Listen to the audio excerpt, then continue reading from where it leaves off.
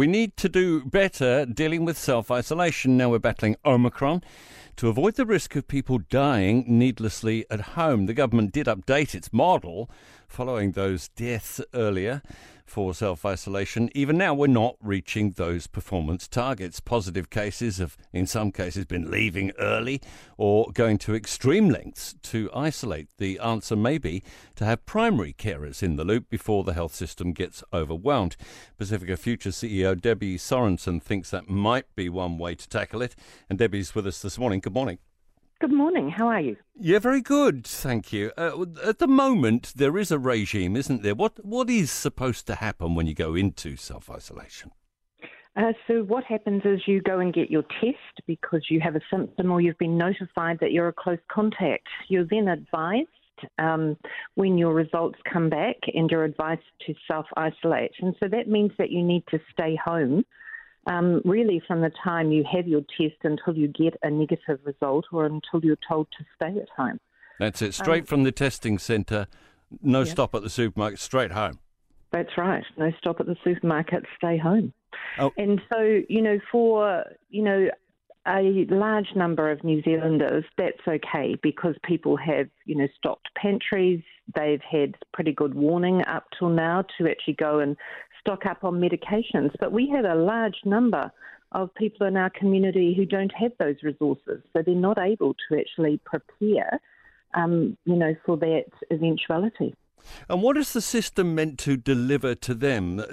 You're meant to get a call, aren't you, fairly quickly after you go into isolation? That's right. So your local public health unit should contact you and talk to you and do an assessment on what you might need. Now, you'd appreciate that as these cases climb, and they're anticipating, sometime over the next couple of weeks, there'll be more than 1,000 positive cases, that the public health system is going to be overwhelmed and under pressure. And to do an assessment, accurately of what people need is quite difficult over the phone when you've never met someone, when, you mightn't be speaking in their language, and we don't actually understand the context. People are often very embarrassed and shy to say, I have 12 people living in my home. We're often hearing about a shortage of GPs, and if the primary sector is expected to step up here, how on earth are they going to cope? Well, I think it's kind of defying a bit of logic, really. I think the first thing to understand is that we've known about this for 2 years. This isn't a new thing. Omicron is not new. We've actually been dealing with COVID for the last 2 years. And so what we know is there's not one general practice in the whole of New Zealand that isn't already very busy. And so to understand what that demand's going to do and where the workforce is coming from, I think there are a number of approaches, including moving workforce around the country as the outbreak, moves through and as you get clusters of kind of hotspots.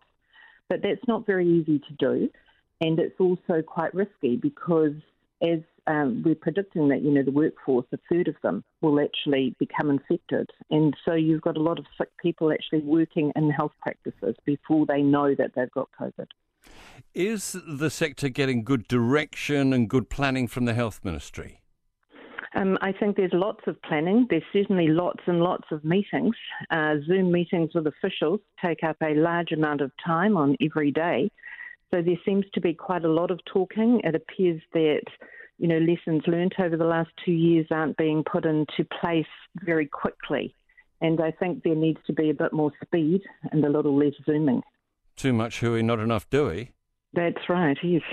Thank you so much for being with us this morning. Debbie Sorensen, CEO with Pacifica Futures.